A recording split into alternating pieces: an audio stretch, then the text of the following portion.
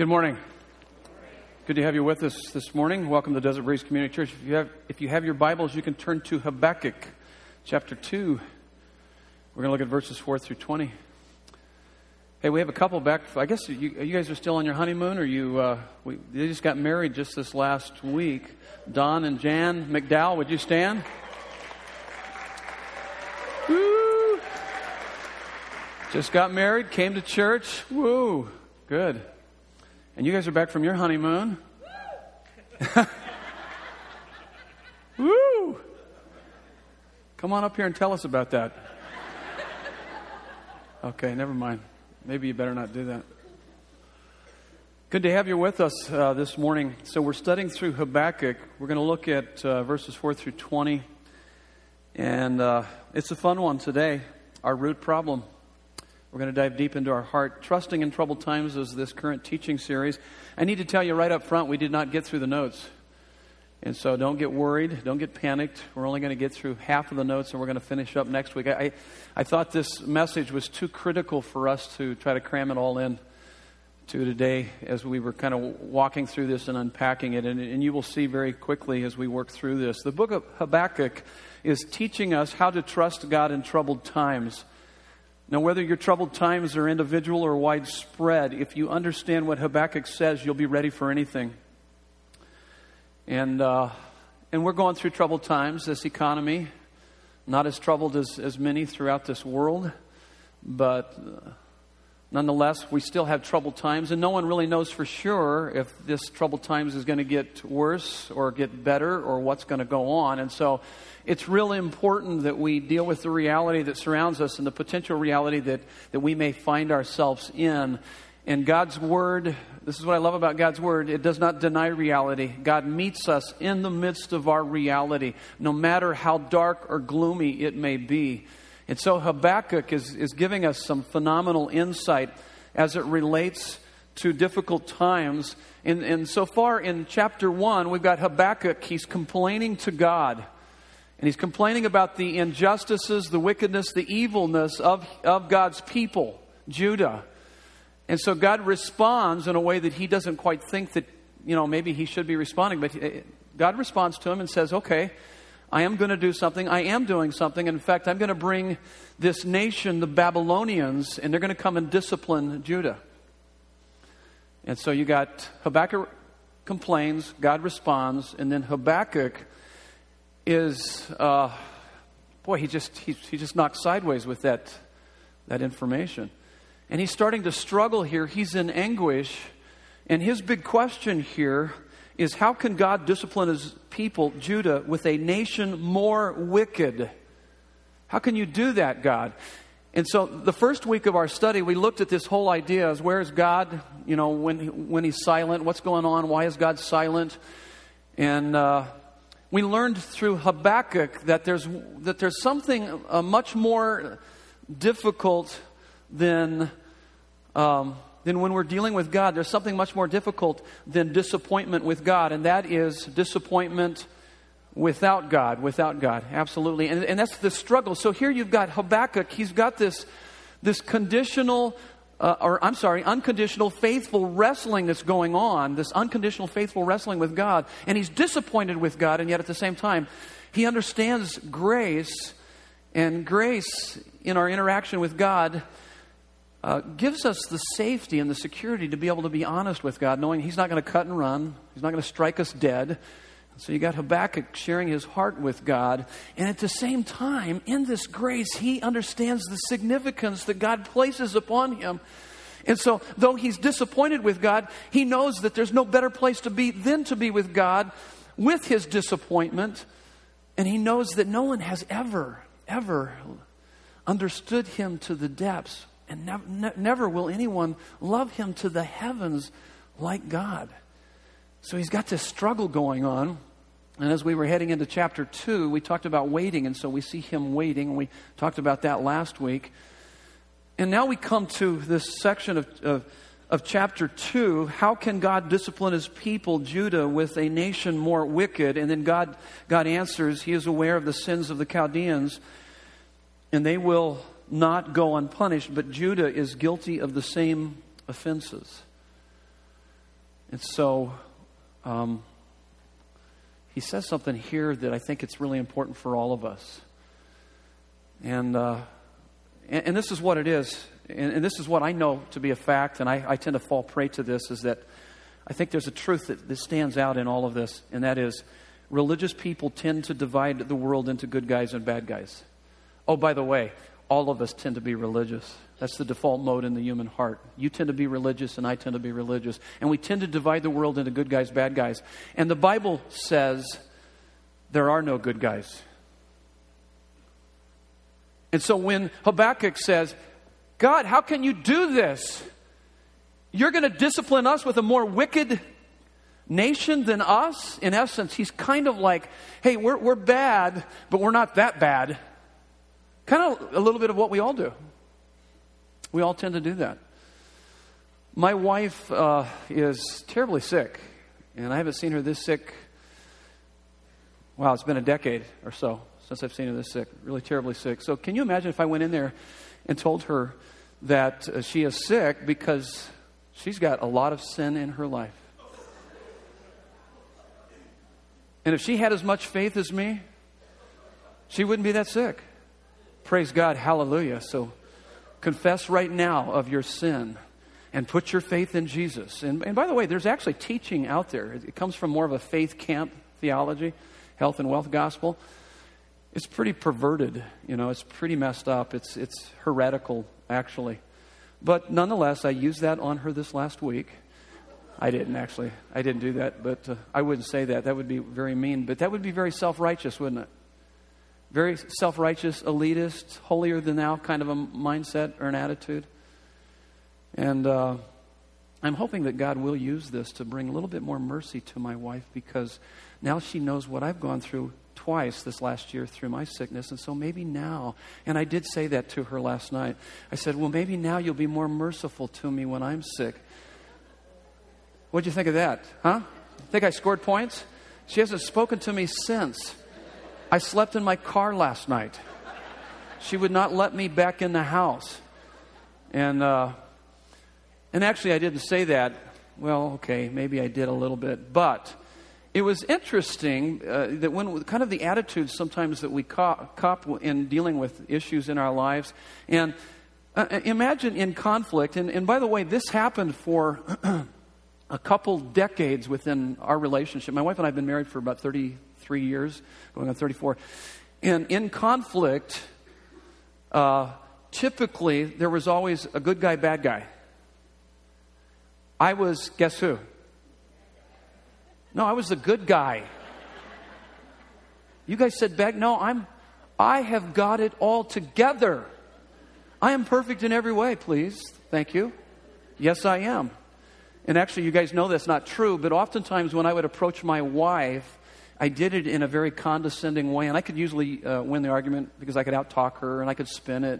And so it almost came off. So in conflict resolution, there was this good guy, bad guy kind of mindset. And typically, if I came off as the good guy, in reality, I was actually the bad guy, because the way it ended, and she always felt that she was in wrong. In other words, it came off like this, that after we were working through the conflict, it was almost as if I was saying to her, if you could just get your act together, if you were perfect in every way just as I was, we would have a great marriage. If it wasn't for my wife, everything would be really great. And so there was this kind of this attitude of superiority that was being expressed, and we didn't resolve a lot of conflict that way.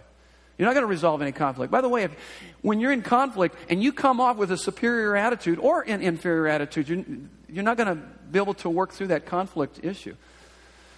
And so what does this have to do with anything? It has everything to do with this idea of Habakkuk. And by the way, let me just say this also, and I think it's another great example of this. The bipartisan political atmosphere in Washington currently, and also, let me say, when you listen to a lot of the talk radio show hosts, which are rampant in our society today, it is always good guy, bad guy. It's never, hey, we're all bad guys. Let's see what we can do to work on this. And by the way, when you do the good guy, bad guy routine, which, as I said, the Bible says there are no good guys. There are no good guys. We all have sin in our life. And when we develop that kind of an attitude, not only are you not going to be able to resolve the conflict, And in doing that, you are attacking the person rather than the problem. But in doing that, you are becoming a part of the problem. And you are showing that you are not living in the reality of God's amazing grace. Okay, this is a long intro. We're going to pray in just a moment, and we're going to head into our text. So that's where I lost my time this morning in the first service, okay? But you got to get this. You got to understand this. That if you're dealing with conflict in a marriage, conflict in a home, conflict in a church, conflict in a country, if you ever cop an attitude of good guy, bad guy, you're not going to resolve that conflict. You're not going to ever resolve that conflict, and it's because you don't understand God's amazing grace. I don't care whether you're a believer or not. The Bible makes it very clear that everything we have, I am what I am by the grace of God. Whether it be common grace, which is poured upon all mankind, or it is saving grace that comes to those who have put their faith in the person and work of Jesus Christ. Everything we have, our very breath, our heartbeats, everything about our lives is by God's grace. Everything. And so what happens is that we kind of develop this superiority kind of an attitude. And so therefore we have this attitude of entitlement. I deserve this, and you owe me, and we go back and forth, and I'm superior to you. I know more than you.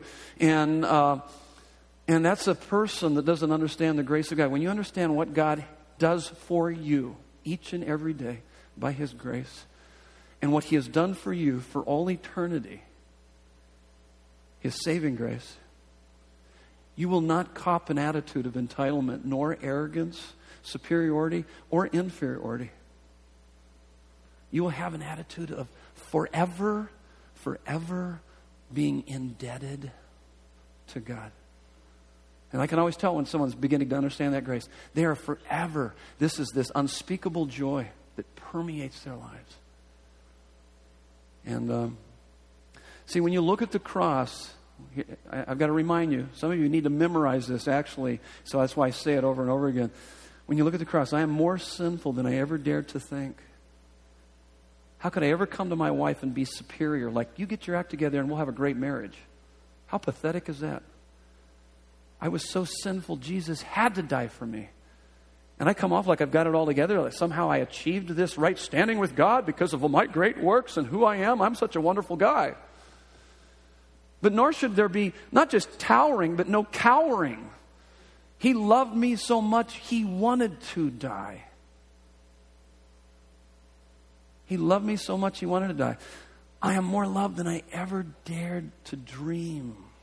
See, that strikes at the pride. It strikes at the fear. It creates this blessed self-forgetfulness. My heart becomes so filled up with God. Therefore, when I approach issues and conflicts, I don't attack the person. I attack the problem because I recognize I own part of the problem because I am sinful just like everybody else. And so I'll tell you what, you'll never get resolution to conflict issues in a home, in a church, in this country, as long as we're constantly pointing fingers across the aisle. Does that make sense? And so it's so critical that we understand that. Here's what it is. In front of the cross, it's level ground. It's level ground. And so grace, amazing grace, gets rid of the pride, replaces it with humility, gets rid of the fear, replaces it with confidence, so that we can learn to speak the truth in love, becoming a part of the solution rather than part of the problem. And so Habakkuk is coming face to face with the living God. And he's complaining and saying, hey, those people are more wicked than us. I can't believe that you would use them to discipline us. And so what God does here in chapter 2, God deconstructs the Chaldeans to show us that there is a root of evil in every human heart that is the source of our problems that must be overcome by God's grace if we are going to be able to trust God in troubled times. That's the end of my intro. Okay? So now we're going to pray and we're going to dive deep into this. God's here today. He wants to speak to you. He wants to speak to you this morning. So let's pray. Father God,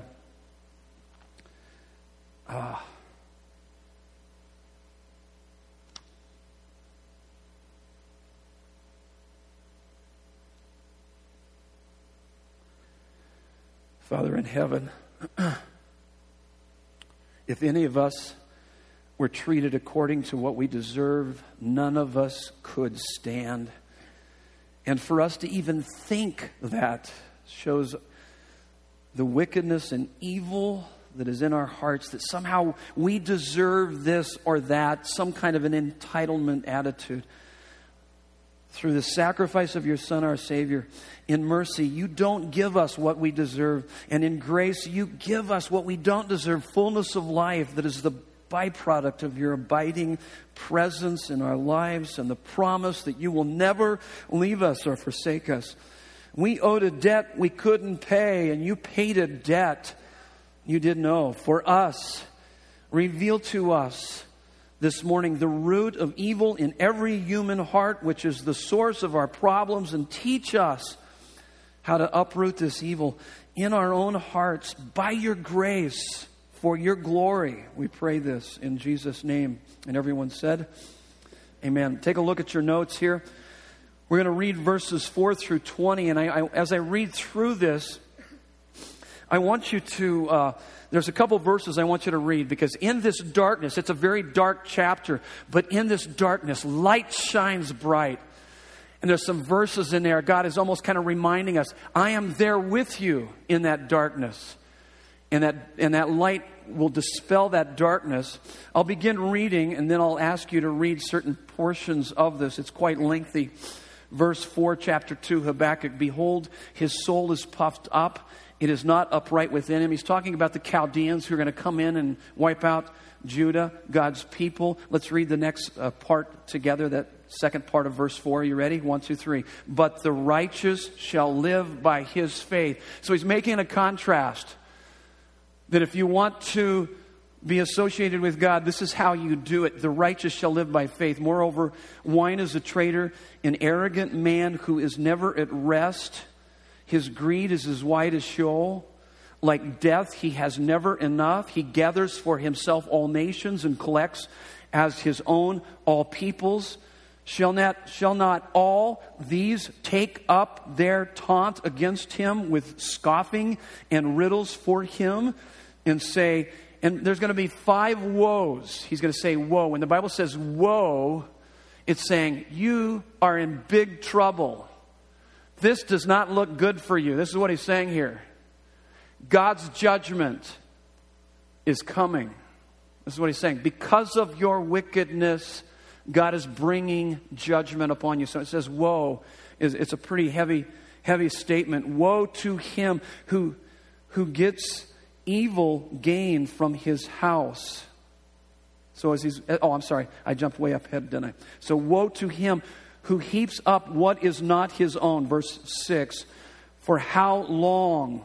And loads himself with pledges. Verse 7, will not your debtors suddenly arise, and those awake who will make you tremble? Then you will be spoil for them, because you have plundered many nations. All the remnant of the peoples shall plunder you, for the blood of man and violence to the earth, to cities and all who dwell in them.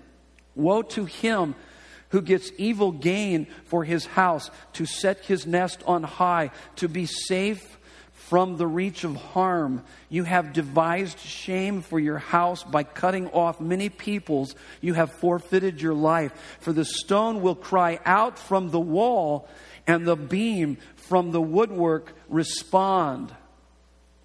I was thinking Lifestyles of the Rich and Famous right there. It's almost MTV Cribs. It's really descriptive as you work through that. Pretty interesting. Verse 12. Woe to him who builds a town with blood and founds a city on iniquity.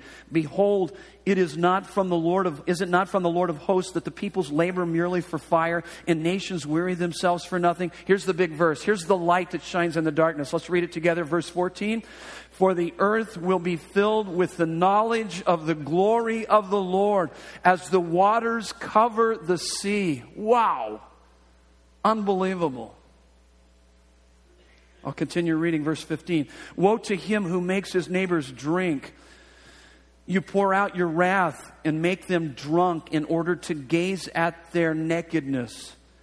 You will have your fill of shame instead of glory. Drink yourself and show your uncircumcision. The cup in the Lord's right hand will come around you, and utter shame will come upon your glory. Verse 17, he gets into some environmental sins here. He says, the violence done to Lebanon, literally the forest, will overwhelm you, as will the destruction of the beast, the wild animals that terrified them. For the blood of man and violence to the earth, to the cities and all who dwell in them. What profit is an idol when its maker has shaped it, a metal image, a teacher of lies? For its maker trusts in his own creation when he makes speechless idols. Woe to him who says to a wooden thing, awake, to a silent stone, arise. Can this teach? Behold, it is overlaid with gold and silver, and there is no breath at all in it. Last verse, let's read it together.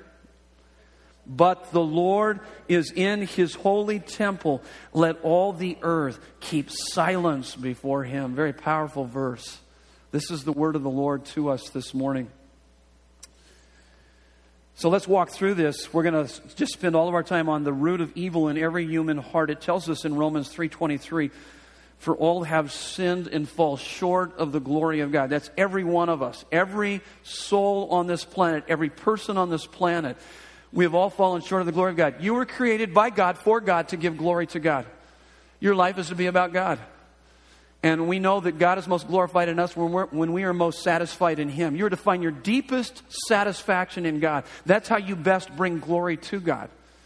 And yet, when you look on the landscape of American Christians and others, we have done everything but that.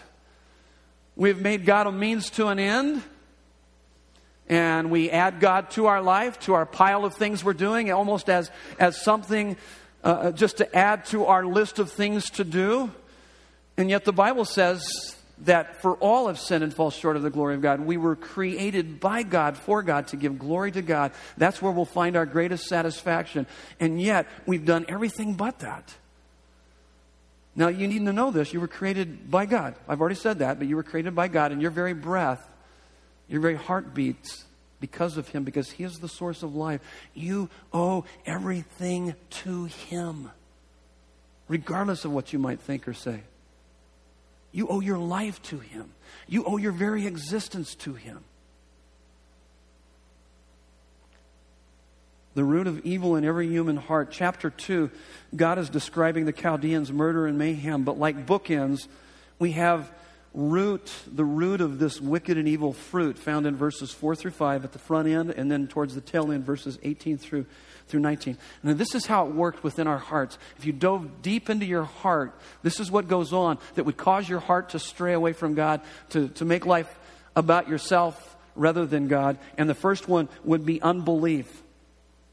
Unbelief. In fact, I'll just go through them. Unbelief, pride, idolatry. They all work almost kind of simultaneously, but it begins with unbelief. It's turning from satisfaction in God.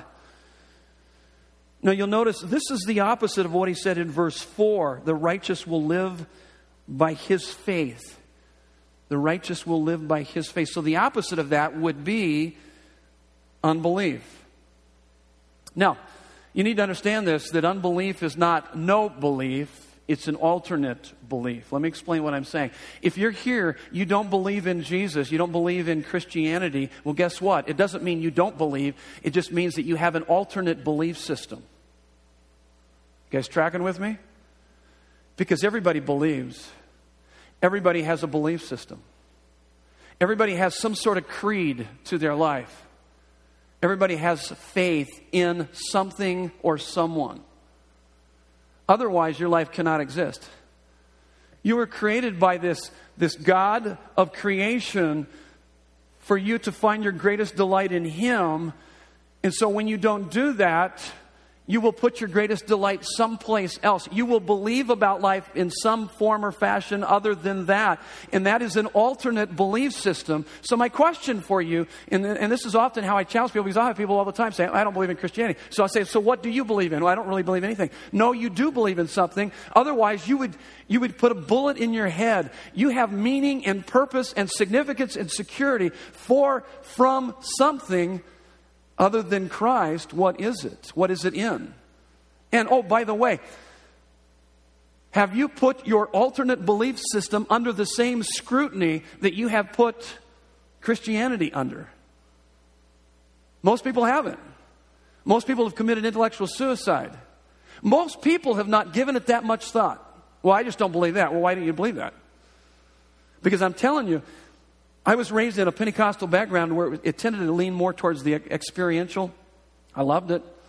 But when I hit my teenage years, I began to see other people from other major cults and religions having similar experiences. Mormons burning in the bosom, Jehovah's Witnesses, with their sense of conviction door to door. From a lot of different... And I had to say, what is this? What is this about? And as I began to study it, I began to realize that it's hard experience based on objective truth. What is the objective truth? And is that objective truth, is it historical? Is it factual? Is it evidential? Here's what I found. The more I studied the Christian faith, the more my faith began to soar. Because I began to realize that the Christian faith is historical, factual, and evidential. This is what I found. This is what most Christians find too. If you talk to most Christians, you would say, hey, I scrolled through the options, and it takes more faith to believe one of these options. Let's take one option, for instance, evolution, random chance, unlimited time. We're just kind of a big accidents here. It takes more faith to believe that than it does in the Christian faith. Because as I have studied, there is enough evidence tilting the scale of probability in favor of this man, God coming to this earth and revealing the Father and dying on a cross for you and I. There's plenty of evidence tilting the scale towards probability. I also learned something else too, is that though it did tilt the scale, and as I scrolled through the options, I realized, wow, that doesn't carry much weight. There's not much glory in any of those things. And so it would actually require more faith for me to believe that than this. And as I begin to kind of reason with that, I also realized there's something else about the Christian faith, that it was self-authenticating. That you can reason to a point of probability, but it takes commitment to lead to assurance. And so as I begin to make a commitment to this Jesus, this God-man, to the God of the Bible, things begin to take place in my life unlike anything I've ever experienced before. And it was self-authenticating. Just like this, the sun is self-authenticating in the fact that it's hot and it's bright. All I got to do is take you out there and walk you out in the middle of the sun. And you're going to go, yeah, it's hot, it's bright, woo! So is God, that when you begin to taste of His love on the palate of your soul. And so it was this heart experience based on objective truth. And I began to understand that this objective truth, man, there is a foundation to our faith. There is credibility to our creed. There is a basis for our belief.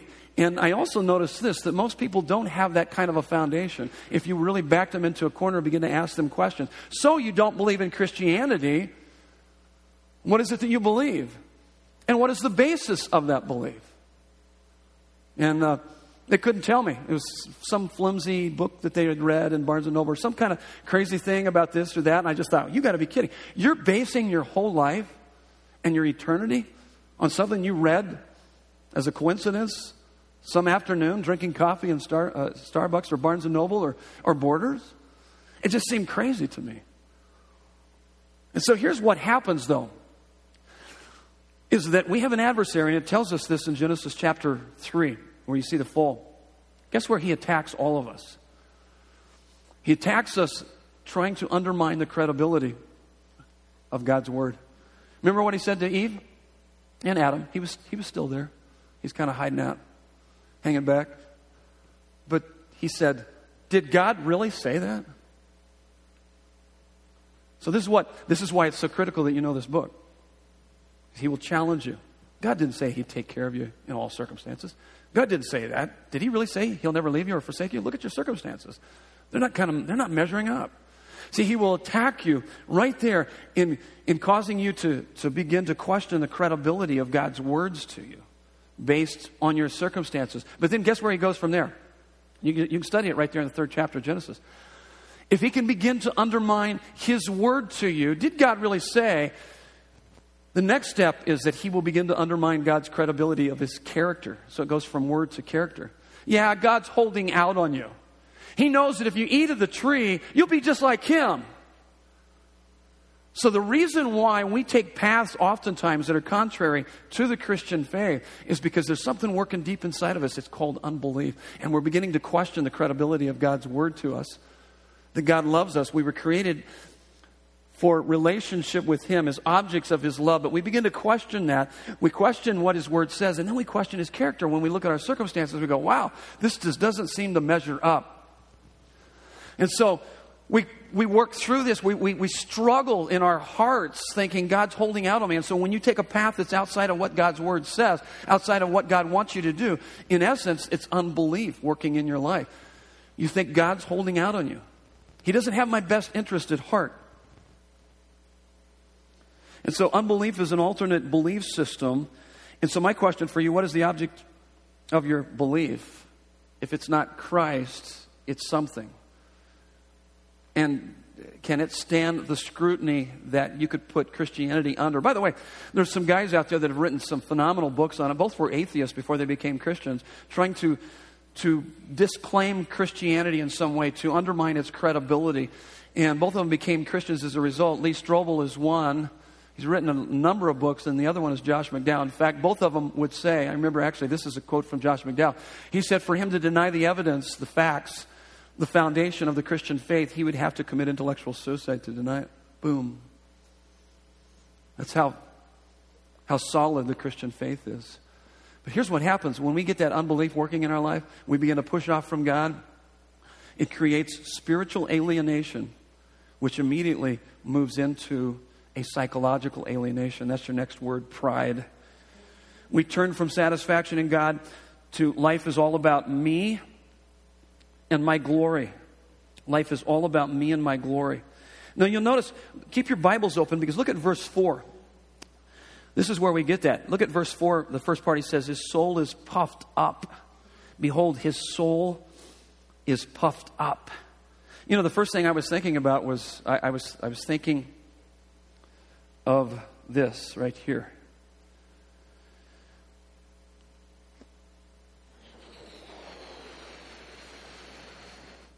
Balloon. Woo!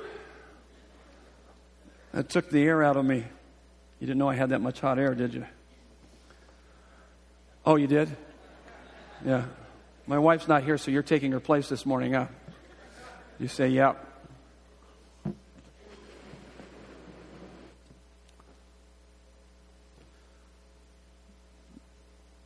Soul is puffed up. My soul is puffed up. That's what he's talking about. He's talking about, and this is what's interesting about pride. You know, life is all about me and my glory.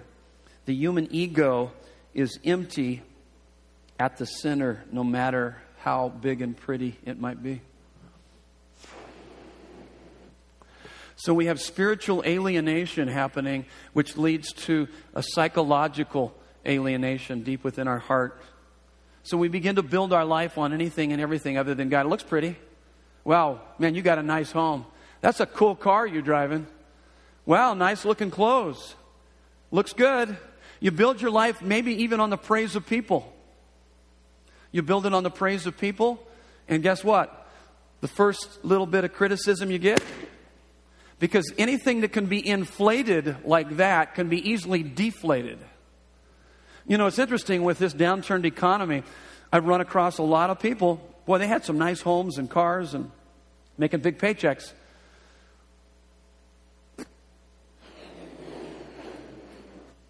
See my car? Woo-hoo! I'm looking pretty good. I got one hot car and got a cool home and cabin in the mountains. By the way, there's nothing wrong with any of those things. But when we build our sense of, we've got this puffed up sense of identity that's based on that life becomes all about me and my glory. The human ego is empty at the center, no matter how big and pretty it might look. I've known a lot of guys with a lot of money. And you know what? They were feeling pretty high on life until this downturned economy. And then they begin to realize, wait a minute. It was more than just money. It was my identity. He was my security. He was my significance. And see, that's what we do, and that's what he's saying here. He's talking about the Babylonians. He's saying their souls, they're puffed up. Look at verse 5. He says, an arrogant man who is never at rest. There's a restlessness, constantly trying to fill up that emptiness inside. Looks good on the outside, empty on the inside, regardless of how much stuff you try to accumulate or accomplish or achieve. It doesn't matter. You can't fill that up because you are spiritually alienated. Therefore, you will forever be psychologically alienated. He goes on and he talks about this. He says, verse 16, you get this idea. In fact, if you have your Bibles open, look what he's saying here. Verse 16, he's talking about the Babylonians, the Chaldeans. He's saying, you will have your fill of shame instead of glory. So they're trying to fill their glory up. They're trying to clothe themselves with glory.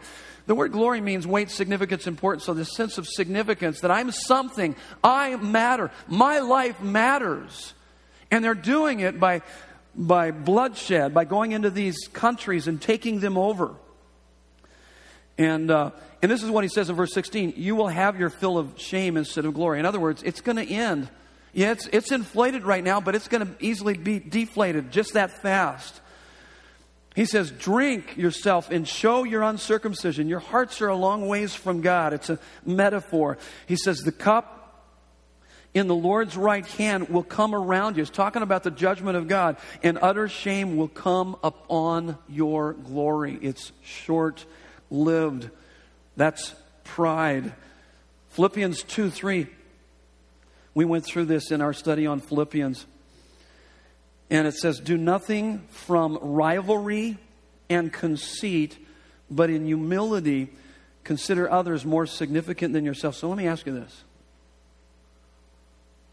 With the people within your own home, within your neighborhood, within your small group, within this church, within the people that you work around, do you look after their interest and consider them to be more significant than yourself? In other words, do you put as much thought, emotion, and volition, action, into meeting their needs and taking care of them as you do your own?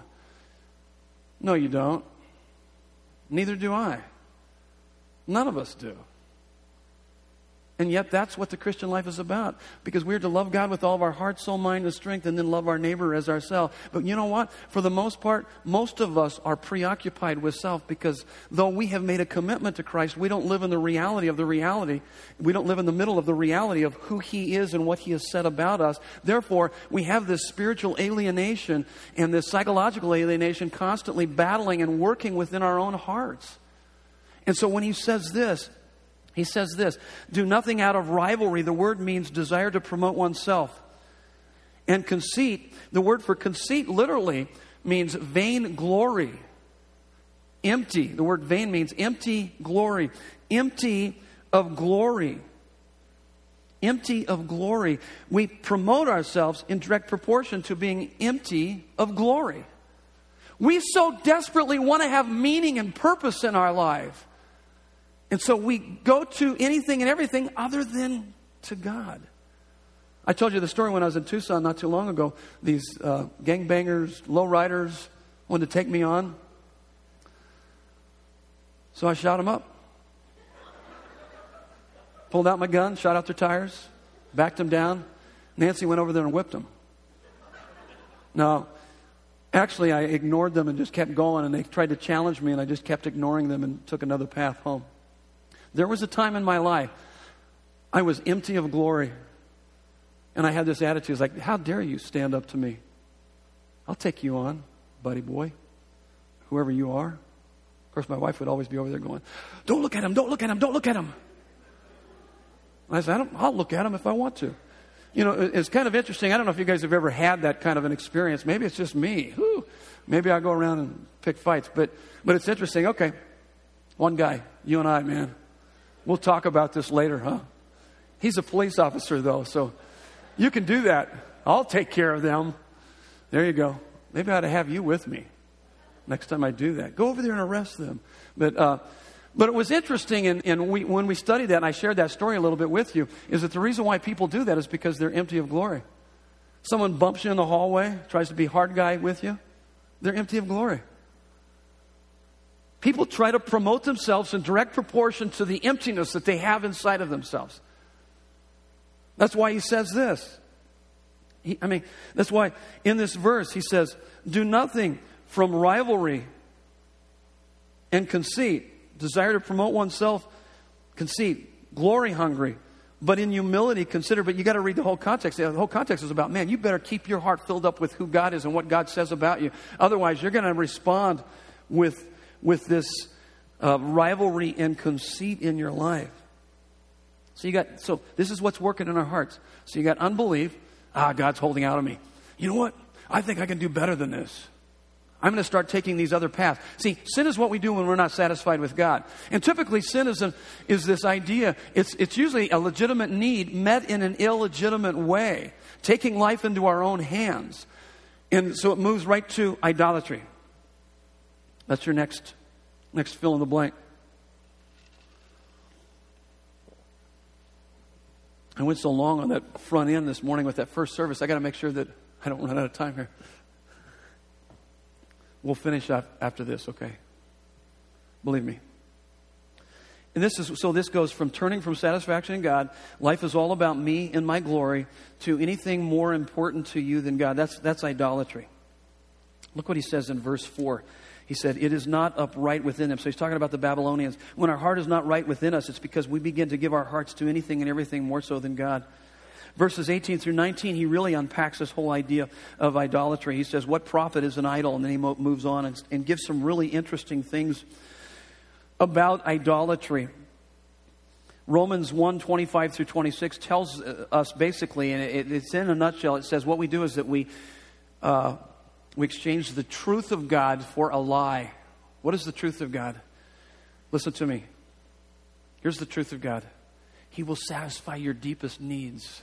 Everybody look up here. Here's the truth of God.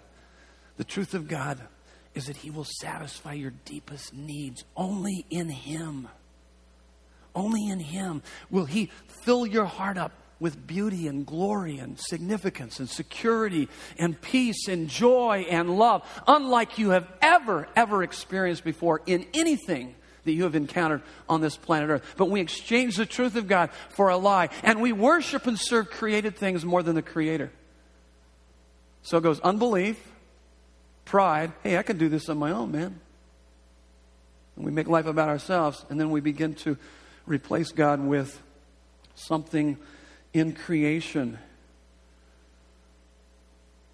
Anything that occupies the place of God in your life, that's an idol. It is something preeminent, prominent, center of your life, the most important thing in your life. It gives you identity, meaning, purpose, value, love, significance, security, anything other than God. And so let me go through some lists here. And these lists will be online. Karen said that she was going to put them online. If you'll download and go to the message site with our notes, we'll put our growing notes on there a lot. She'll put this list, but let's go through this list. Here's the idols that we have in our society today. This is just a short list. Oh, by the way, before I do that, let me read to you a couple quotes. This is from his book, which it's a book that I would highly recommend. It's called Counterfeit Gods by Tim Keller. Listen to what he says here. I'll just read one. He gives a number of personalities, people in our society that have this sense of struggle within. First, this is the 4th chapter, The Seduction of Success. Pop legend Madonna describes the seduction of success in her own words. Listen to what he says as he's quoting her. I have an iron will, and all my will has always been to conquer some horrible feeling of inadequacy. I push past one spell of it and discover myself as a special human being. And then I get to another stage and think I'm mediocre and uninteresting. Again and again.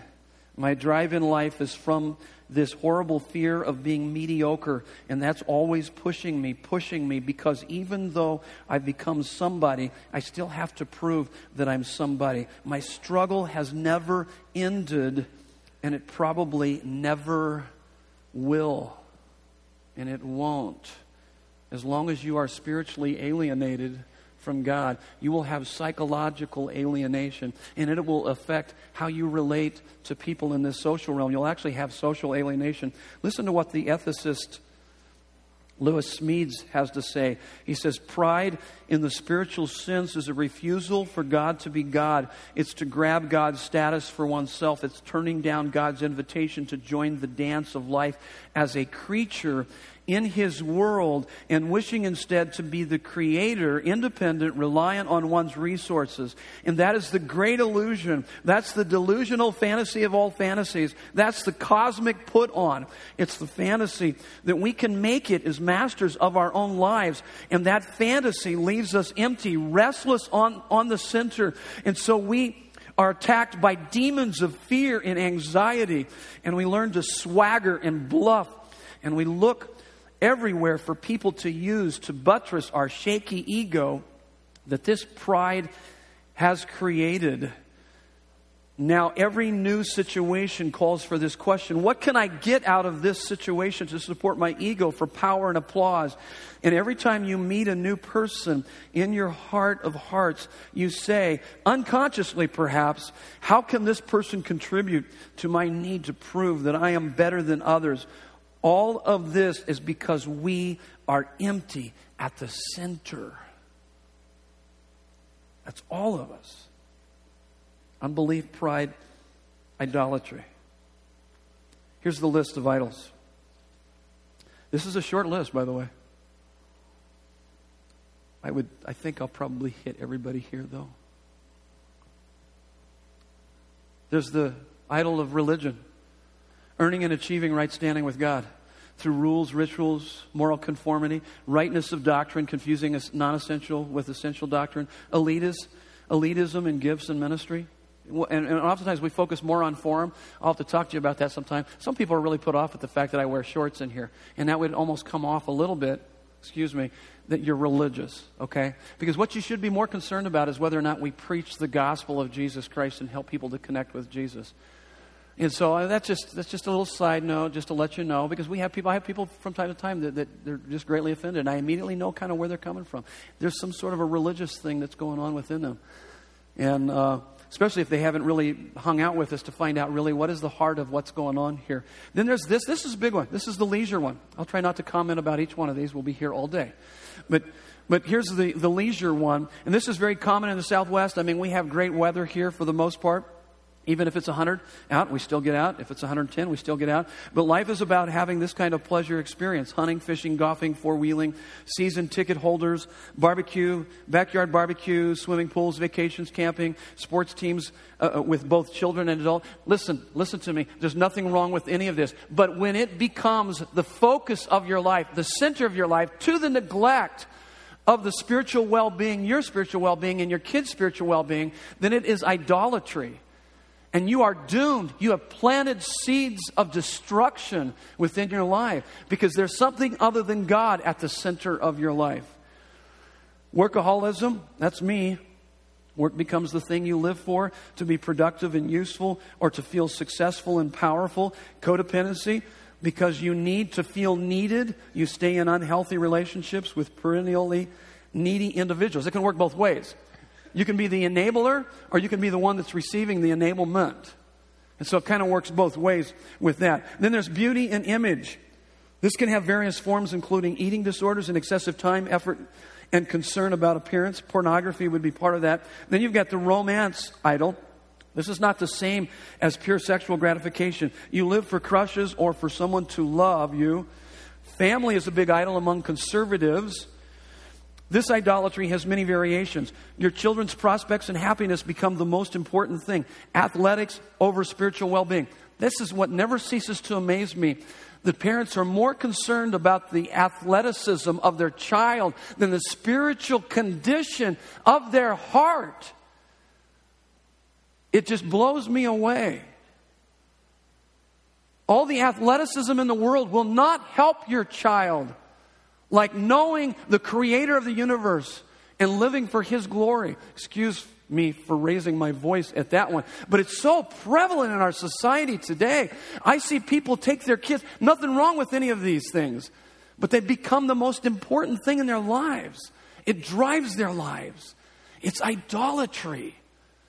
It will ruin their lives and their kids' lives in the end. if Christ is not. And so Christ has to be more than just a part. Just add him to your life. You'll be a successful football player if Jesus is part of your life. That's a load of you know what. That's ridiculous that people would even say that. That's an insult to the God of creation. That we would try to bring him along somehow, that he's going to make you more successful in business or anything. That's a form of idolatry. He is way too beautiful. He's way too majestic. He is way beyond our wildest dreams and crazy notions.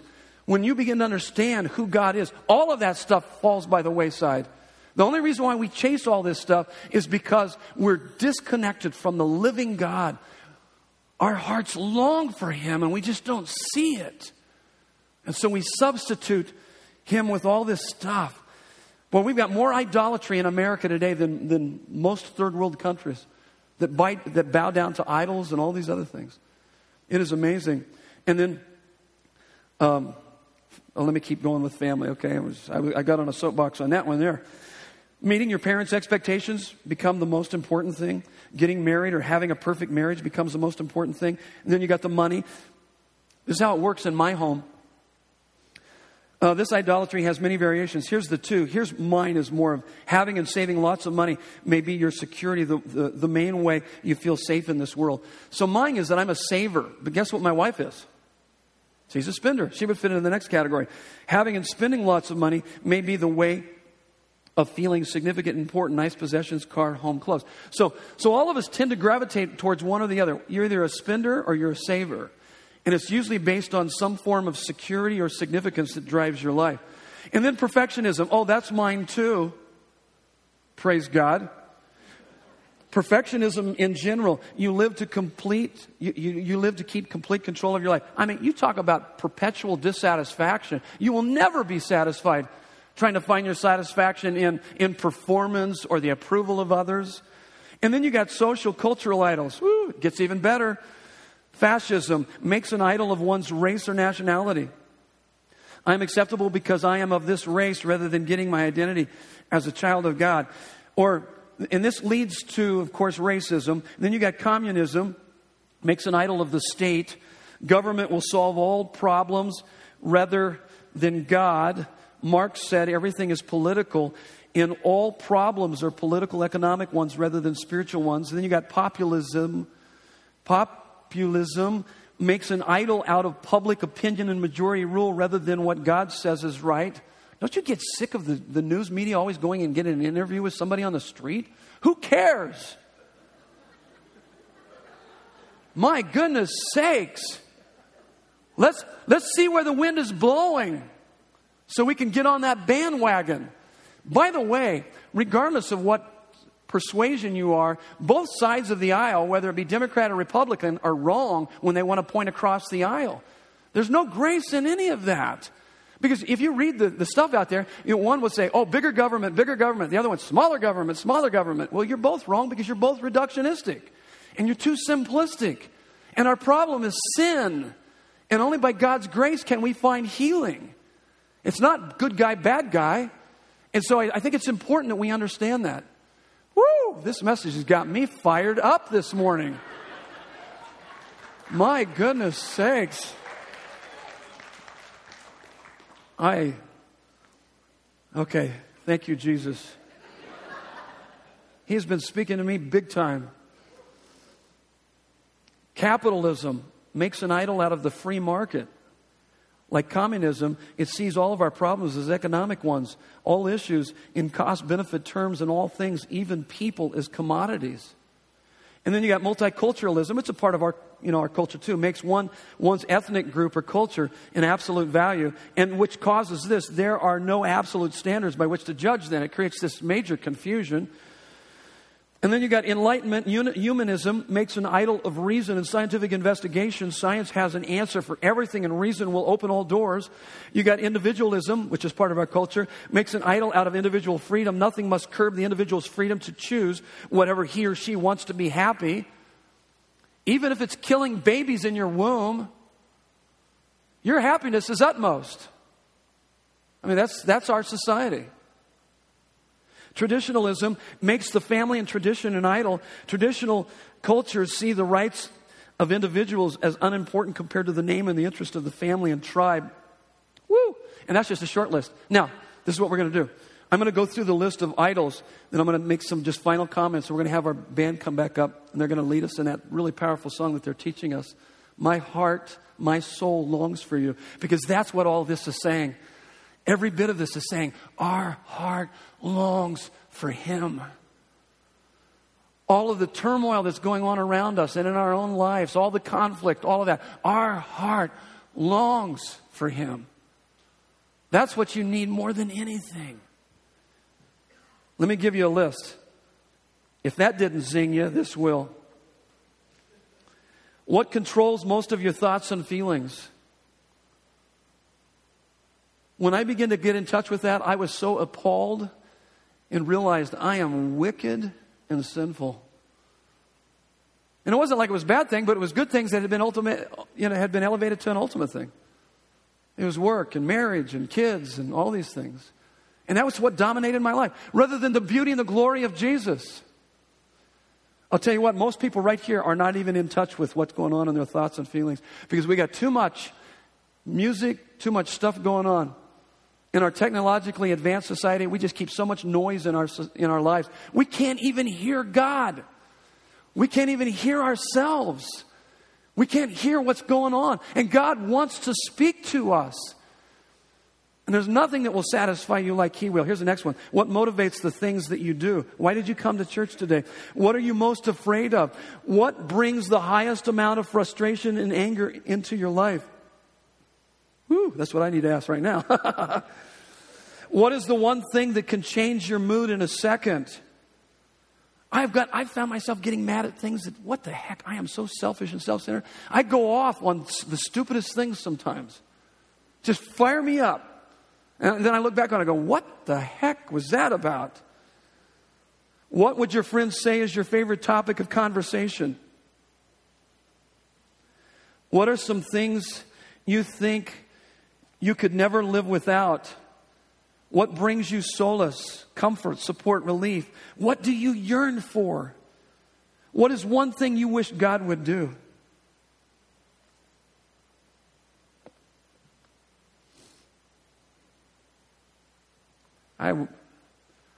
This last week, with my wife being sick, I was kind of running around.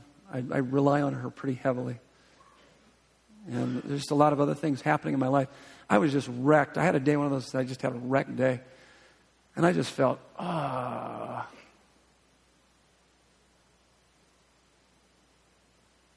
I went into my prayer closet. I spent just a few moments with the living God.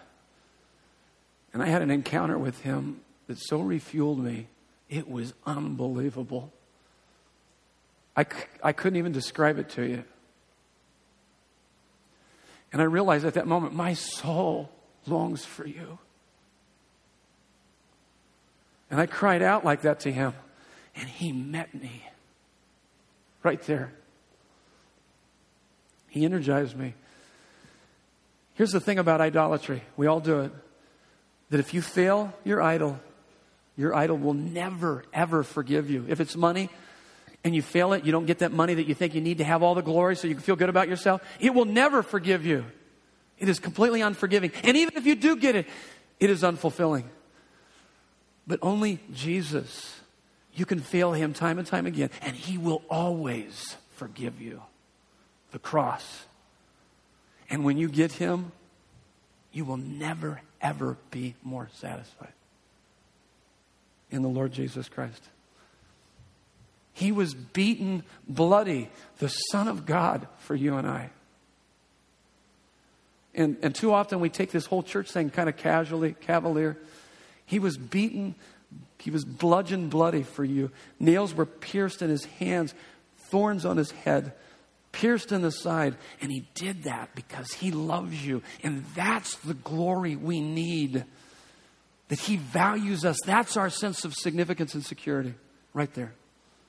And so our prayer this morning is this song. My heart longs for you. My soul longs for you. It's Psalm 63. We don't follow Him because He makes life better. We follow Him because He's better than life.